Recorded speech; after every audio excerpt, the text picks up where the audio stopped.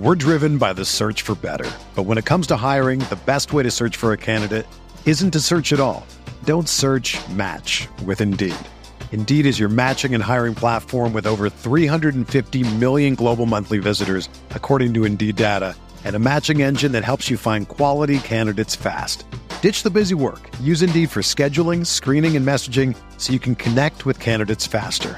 Leveraging over 140 million qualifications and preferences every day, Indeed's matching engine is constantly learning from your preferences, so the more you use Indeed, the better it gets. Join more than 3.5 million businesses worldwide that use Indeed to hire great talent fast. And listeners of this show will get a $75 sponsored job credit to get your jobs more visibility at Indeed.com/Blue Wire. Just go to Indeed.com/Blue Wire right now and support our show by saying that you heard about Indeed on this podcast. That's Indeed.com/Blue Wire. Terms and conditions apply. Need to hire? You need Indeed.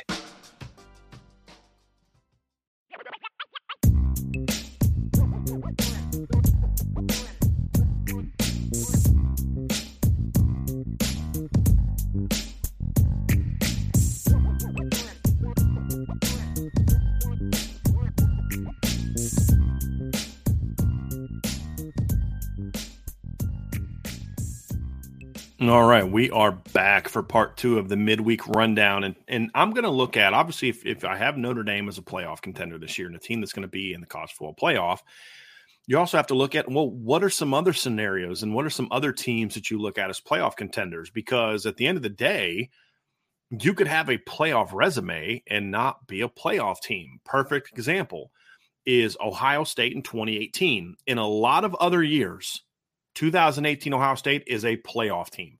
In 2017, if Ohio State was what they were in 2018, same record, same bad loss to Purdue, they're in the playoff. There's no question about it, in my opinion. But in 2018, that's some bad luck. You had an undefeated Notre Dame, you had an undefeated Alabama, you had an undefeated Clemson, and you had a one-loss Oklahoma who had a really good resume. So your bad loss against Purdue hurt you more than maybe it did in other seasons. And that's the break sometimes, right? Notre Dame caught a break. You know, you're able to go out there in 2020, get blown out in the ACC title game and still get in the playoff because some other teams got beat. There weren't a lot of other really playoff caliber, playoff worthy teams, except maybe Cincinnati, who didn't play any games against Power 5 teams that year. So sometimes you got to be able to catch some breaks. But there's also, you know, so there's years where you get in when other years you maybe not. But then there's years you don't get in because it's really loaded. So I think it's a worthy discussion for Notre Dame fans to have. But then also just from a college football standpoint, it's certainly a topic of conversation to have. And so that's what we're going to discuss today. Part one of this series is going to be focused on the ACC and the Big Ten. And I think between these two leagues, as of right now, and there are 5 teams combined in those two leagues that I look at and say, I think these teams are right now playoff contenders right now.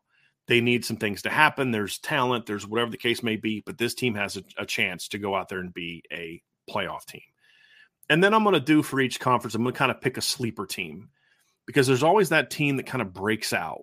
And they're a little bit harder to predict because as we kind of joked about in yesterday's show during the mailbag, you know, Vince and I talking about if one of us would have picked TCU to be a playoff team, a team coming off of a 5-7 season, their starting quarterback got beat out by a backup, then that guy gets hurt in the first game. You go into the season with a brand new football coach, a early 30-something coordinator, and you're thinking to yourself, there's no way TCU is a playoff team. Are you out of your mind? Well, guess what? TCU was a playoff team last year, not only made the playoffs, but then went and won a playoff game, beat Michigan. So there's always those sleepers. So we'll pick those two, and we're going to start with the ACC. We're driven by the search for better. But when it comes to hiring, the best way to search for a candidate isn't to search at all. Don't search, match with Indeed. Indeed is your matching and hiring platform with over 350 million global monthly visitors, according to Indeed data, and a matching engine that helps you find quality candidates fast. Ditch the busy work. Use Indeed for scheduling, screening, and messaging so you can connect with candidates faster. Leveraging over 140 million qualifications and preferences every day, Indeed's matching engine is constantly learning from your preferences, so the more you use Indeed, the better it gets. Join more than 3.5 million businesses worldwide that use Indeed to hire great talent fast. And listeners of this show will get a $75 sponsored job credit to get your jobs more visibility at Indeed.com/Blue Wire. Just go to Indeed.com/Blue Wire right now and support our show by saying that you heard about Indeed on this podcast. That's Indeed.com/Blue Wire. Terms and conditions apply. Need to hire? You need Indeed. When I look at the ACC, for years, it's really been Clemson or bust when it came to the college football playoff. There was really no teams that if Clemson doesn't win the league, that team's going to get in. You haven't really had two good teams in the ACC since Clemson and Florida State back in 2013, right? And obviously that year, Florida State was by far the cream of the crop. I think 2014 was the last year that Florida State beat Clemson. In that matchup, that was the year that Deshaun was there. I believe it was a competitive game. Yes, they beat Florida State, beat them 23-17. The next season, Clemson kind of kicks the doors down, beats Florida State 23-13, and after that, it's been a very uncompetitive series for the most part. Really, it's 2016. 2017, Clemson beat them by 17. In 2018, Clemson beat them by 49. In 2019, they beat Florida State by 31. In 2020, they didn't play Florida State during the COVID year. 2021, they beat Florida State by 10, even though they were down. And then last year, they beat them by 6, and it wasn't quite that close. But the point is, Florida State's been gaining on Clemson a little bit, and they're one of the hot teams. And so now you go into a season where I think there's certainly two teams that have an opportunity to be college football playoff team. I'm a believer, y'all know this, however, that you're the champ till somebody beats you, whether that's the national championship, whether that's your conference championship. If you're a team that's been the dominant force for a stretch of time, then I'm not going to predict someone to beat you for that championship until somebody proves it. And that's what Clemson had to do to overtake Florida State. And now that's what Florida State has to do to overtake Clemson. So to me, Clemson is still the big dog heading into the season. But I think it's more than just the fact that Clemson is the defending champs. I actually really like this Clemson football team and think they have a chance to sort of not only stop the bleeding a little bit. They're not the team that they were. This team, to me, is not as good as the 16 team, the 15 team, the 19 team, or even the 20 team to a degree, although it's probably a little closer to that 20 team than it is in any of the others. But they were taking a step back.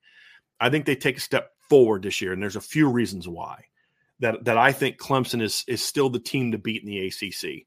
Number one is obviously a head coach that's a champion has to make tough decisions. And Dabo made one of those tough decisions this offseason when he got rid of Brandon Streeter's OC and brought in Garrett Riley. I see Brandon Streeter had coached with him for a while. Brandon Streeter played at Clemson. There was a relationship there, but it's what was needed to be done. You bring in Garrett Riley. He still has something to prove to me, but he's still pretty good. And has the DNA, the family lineage, whatever you want to call it. Coaching for Sonny Dykes is also a big thing for him. He was the guy running the TCU offense last year. I think it's not just about Garrett Riley, though. It's, are you bringing in a coach that then fits what you have? And to me, he was a much better fit for who Cade Klubnik is than the previous coaching staff and the previous staff. So I think you've got your young quarterback who's very talented, who was a big-time high school football player, number one quarterback in his class. Showed some things last season, looked like a freshman, but also looked like a freshman with a lot of promise. And now you give him a coordinator that's going to be suited around him. Look at the receiving core. I think that has a chance to be better this year. Joseph Ngata's gone. He's going to be replaced by an Adam Randall, who I think is a better fit for what they're trying to do. A little bit more explosive athlete. Antonio Williams goes into year 2. Those two sophomores, I think, have a lot of potential. You're bringing in a good freshman class that also can play. This tight end that they have really fits the old school tight end, not the old school, but the type of pass catching weapons that they had, the Jordan Leggett's that they had on those championship teams that can bring something to the table. They bring 4 starters back on the offensive line, and then Tristan Lee's the other starter. He played last year, and he's a very talented player. And so when I look at the offensive line, is it going to be elite? I don't know, but this is one of the more talented offensive lines they've had in a while. Blake Miller's a talented kid. Walter Parks is a talented kid. Tristan Lee is a talented kid. Will Putnam is a talented kid. I don't know as much about Marcus Tate as the others, but in the limited film I've seen of him, he's a good football player. So I think offensively, there's a lot of talent. Now, here's where Clemson could be in trouble. They don't have the depth that we talked about with Notre Dame and some other teams. So if Will Shipley gets hurt, that's a big drop off. If Cade Klubnik goes down or doesn't play well, they're going to be in trouble. The receivers are very young.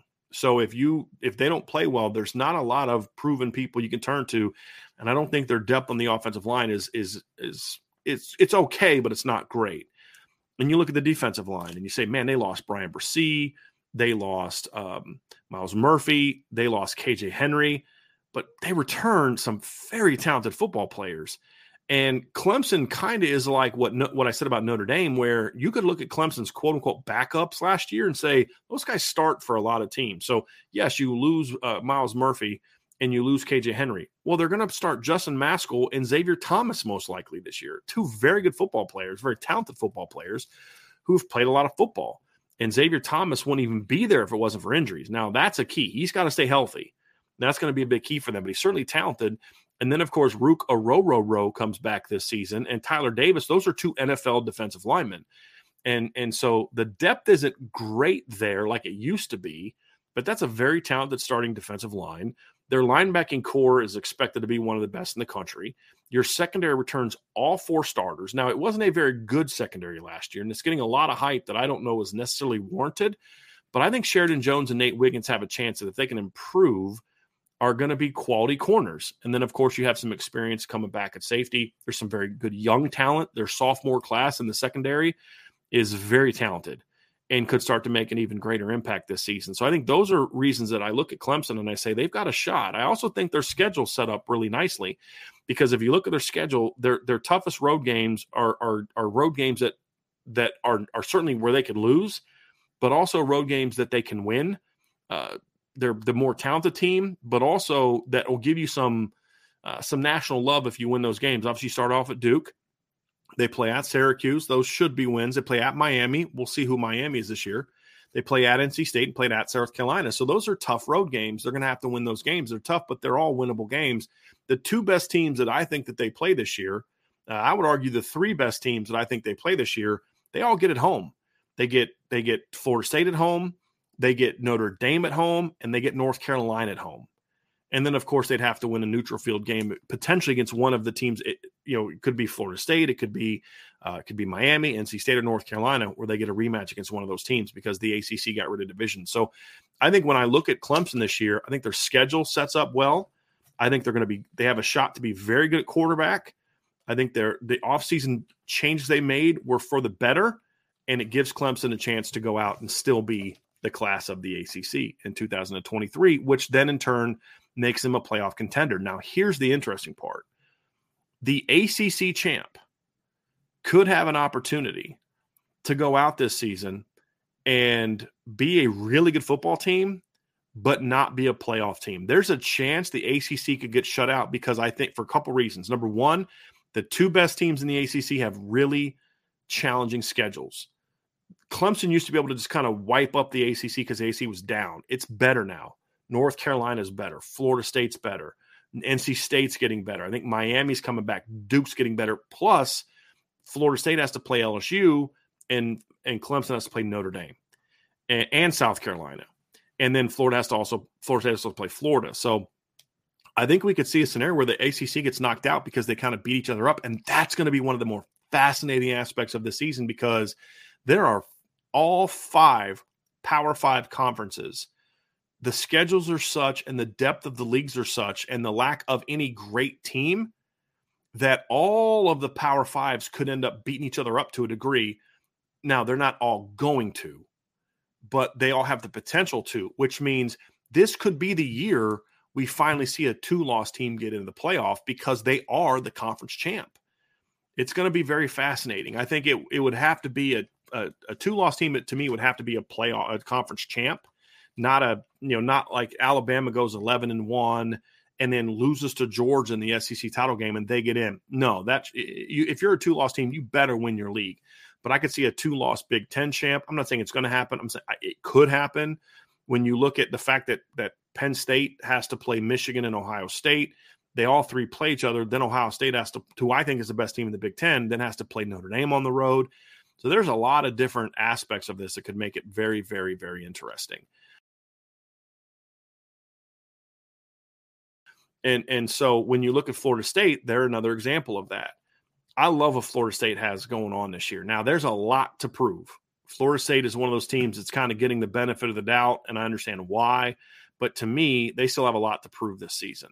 When you look what they did last year, great win over LSU early, had a really nice win over Louisville. You blow out BC, you're starting off 4-0, and then they lose 3 games in a row. They lose by 10 to Wake Forest, Sam Hartman. They lose on the road at NC State in a weird game that they should not have lost. And then they lost at home to Clemson. And it was a 6-point game, but it wasn't really that close. Florida State, Clemson scored late, just like they did against Wake Forest. I think Wake Forest is up. I think at one point in time, I'll have to look that up. I think at one point in time, it was like 28-10 or 28-3. Let me just look their schedule up last year, because a couple of their losses that were 6-10 were not quite as competitive as you might think based on the final score. So against Wake Forest, at one point in time in that game, Wake Forest is up 28-7 in the third quarter. Now, Florida State battled back. They went up, or they scored with 9.5 minutes left to make it 28-21. Wake went on an 18-play drive and took 6.5 minutes off the clock and kicked the field goal to go up by 10 and win the game by 10. But for most of that game, it was not competitive. It was 21-7 at halftime. It was then 28-7 in the fourth quarter before it was 28-13 going into the fourth quarter. It's a game that they dominated. You look at the Clemson-Florida State game, it was 34-14 going into the fourth quarter. Florida State scored twice last time with 2 minutes and 17 seconds left. Now, you get an onside kick, you make a stop, maybe you have a chance to win. But for most of that game, it was not overly competitive. Clemson had a 10-point lead at halftime, scored twice in the fourth quarter, touchdown and a field goal to go up big. So Florida State has a lot to prove. And even late in the year, they have a 7-point win over a bad Florida team. They have a 3-point win over a bad Oklahoma team in the bowl game, which took a little bit of the shine off of just the domination they had in back-to-back games over Miami and Syracuse. But that team showed me something last year, that they're not the same pack-it-in Florida State that they used to be. When they would lose a couple games, they would just go in the tank, and they didn't do that last year. I also think they upgraded their talent. They're going to be loaded at running back this year again. You have Johnny Wilson coming back, who's an outstanding player. You have 3 starting offensive linemen coming back. Of course, Jordan Travis comes back for year 6. Jared Verse makes the decision, shocks everybody, to come back for another year on the defensive line. Fabian Lovett comes back. Kalen DeLoach comes back. You've got a couple starters coming back in the secondary. But then they had some really impact transfers. You know, talk about Keon Coleman transferring in at wide receiver from Florida State. He's 6'4", about 220, and he's their small receiver because Johnny Wilson's 6'7". You look at, they had Jaheim Bell coming in at tight end, who's going to have a chance to play there. At corner, they had Fentrell Cypress, who transferred in from Virginia. He's a good football player. And then, of course, they had the kid from Western Michigan that Notre Dame looked at, Braden Fisk, who transferred in at the defensive tackle position. And now all of a sudden, Florida State was able to fill some of the questionable holes they had. So there's a lot of talent at Florida State. And I would argue you could make, or I wouldn't argue, I would say you could make an argument for Florida State having an even more talented starting lineup and more depth than Clemson. But that doesn't always mean you're going to be the best team. There's an attitude, there's a discipline, there's a mental toughness, and there's an experiential aspect to being a champion that's going to allow you to win it. Can Florida State be effective in those areas, those intangible areas, is going to be a question. But they could do that and still not make the playoff because of their schedule. And here's what Florida State has this year. They have a neutral field game against LSU, who is going to be a team I talk about when I get into the SEC contenders for the playoff. LSU will go into the season as a contender for a playoff bid. Will they get it? I don't know. I'm not predicting it, but they're definitely in the conversation. They have a neutral field game in Orlando against LSU. They play at Clemson on September 23rd. So the same day that Ohio State and Notre Dame play, you have the Clemson-Florida State game. There's, I think, 3 huge games that weekend. I can't remember what the third one is. They play at Pitt, at Wake Forest, at Florida, and then they have home games against Duke and Miami. Then they have a potential rematch against Clemson. So let's just say they're able to go on the road and beat Clemson this year. Okay, that's great. You're now 11-1 at worst, maybe 12-0, but now you have to go play and beat Clemson again on a neutral field. That's going to be tough to do, to beat a team twice. And so the road is harder. Now here's the good part for so I just laid out how the schedule can be a negative for Clemson and Florida State. But here's the positive for those two teams when you look at their potential to be playoff teams in 2023. In the past, you had to basically go undefeated in the ACC to get in. Clemson got in 2017 with a loss. But again, as I pointed out, that was a year where there just weren't a lot of great teams that year. And that's partly what got them in. And people made the excuse, well, they Kelly Bryant got hurt. He wasn't there, and et cetera, et cetera, et cetera. But that just wasn't a great Clemson team. They got in the playoff, got smacked by Alabama. They just weren't a good football team. This year's teams have a chance where they don't have to have that perfection to get in. If, for example, Florida State beats LSU and Clemson, and let's just say hypothetically, looking at their schedule, they somehow get upset November 4th at Pitt, right? That happened to Clemson in 2016 as well. But they can get in then because they still have a win at Florida, which is not going to be very good this year, I don't think, but it's still an SEC win. You'd have a win over LSU, and then maybe a loss to, a win over Clemson, then maybe like an upset loss. Or you lose to LSU, but then you run the table and you win your league. That would give you wins over Clemson, potentially 2 wins over Clemson, a road win over Pitt, a win over Miami. And so I think you'd have a schedule that was a lot more manageable. I think that overall, Clemson has a better, deeper schedule because they have North Carolina on it than Florida State does. But both of them have schedules that if you run the table, as long as your loss is competitive and you run the table in your other games, you're going to have a playoff resume. But there's also a chance that those teams could also be both pretty good and still catch 2 losses. And I think that's especially true for Clemson because I think their schedule is even tougher. So let's talk about sleeper teams in the ACC. And I have been back and forth on this team a while, because there are times when I just don't love this team. And there are times when I look at this team and I say, man, you know what? They're going to surprise some people. I think this team is going to be pretty good, and this team could make some noise. And some of y'all are going to laugh at me a little bit on this. But my sleeper team in the ACC, and again, a lot of things that have to go right, but my sleeper team in the ACC is North Carolina. Now, bear with me here. Again, I am not picking North Carolina to make the college football playoff. But if there was a sleeper team, if there was a team that had the ingredients to go out there and make that kind of run, I believe it would be North Carolina. And here's why. What's the number one ingredient that they have? They have a phenomenal quarterback. They lost some guys at the skill positions, but they also returned some. They got a transfer in at receiver who is a very good football player that if he would have transferred into Notre Dame fans would be very, very excited about. There's no question about that. That is Devontae Walker, had 58 catches for 921 yards and 11 touchdowns last year at Kent State. Kid that had 4 catches for 56 yards and a touchdown against Washington. This is a good football player. This kid can play. So you get him in. He's brings them some size. They've got some other guys coming back. They've got a really good tight end coming back, Bryson Nesbitt. Their running back room was a little banged up last year, but I like the talent in the room. Amarian Hampton's a quality football player. George Pettaway is a really good football player. They have some talent there. They have 3 starters coming back on the offensive line.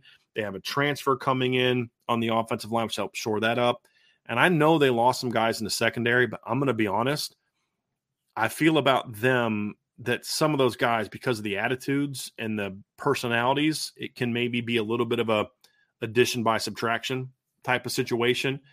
I think their offensive coordinator was a problem from a leadership standpoint for them that last year. There's a lot of rumblings that him and Drake May didn't get along real well. that factored into why North Carolina really fell apart late in the season and had the issues that they had. If you remember, North Carolina was 9-1 going into the November 19th game against Georgia Tech. They dropped that game, shouldn't have. They lose in double overtime to NC State. They were just worn out at that point in time, and then of course got whipped by Clemson in the ACC title game. But for a while there, North Carolina was climbing up the rankings and looking like a team that had a chance to win the ACC. Just couldn't finish. Then you look at their schedule this season. Defensively, they're now a full more year removed from the Jay Bateman era. They've got some talented kids coming back on the defensive line. They're not going to be great on defense. The question is, they're going to be good enough. And that's the question. And I think North Carolina has a chance to do that. They have a neutral field game against South Carolina to open. We're going to learn right then who North Carolina is. We're going to know in week 1 if my prediction for them as a sleeper team is correct or not. Or I shouldn't, prediction is correct, because the point is, I don't know that they're that team, but I think they have a chance to be. We're going to find out early because they have a neutral field game against South Carolina in week 1. 2 weeks later, Minnesota comes to town. They're going to at least be physical. We're going to find out if North Carolina can take a punch. Then they go at Pitt, and any doubts about whether they can take a punch will be answered that way. Then they have 3 games at home that are all winnable: Syracuse, Miami, and Virginia. They go to Georgia Tech, I think is going to struggle. Then they have home games against Campbell and Duke. Then they finish up with 2 really tough road games against Clemson and NC State. That's where I think their season will ultimately get derailed. However, if they're able to pull off some upsets down the stretch, I think they're going to have a chance to be that team. Because here's the deal.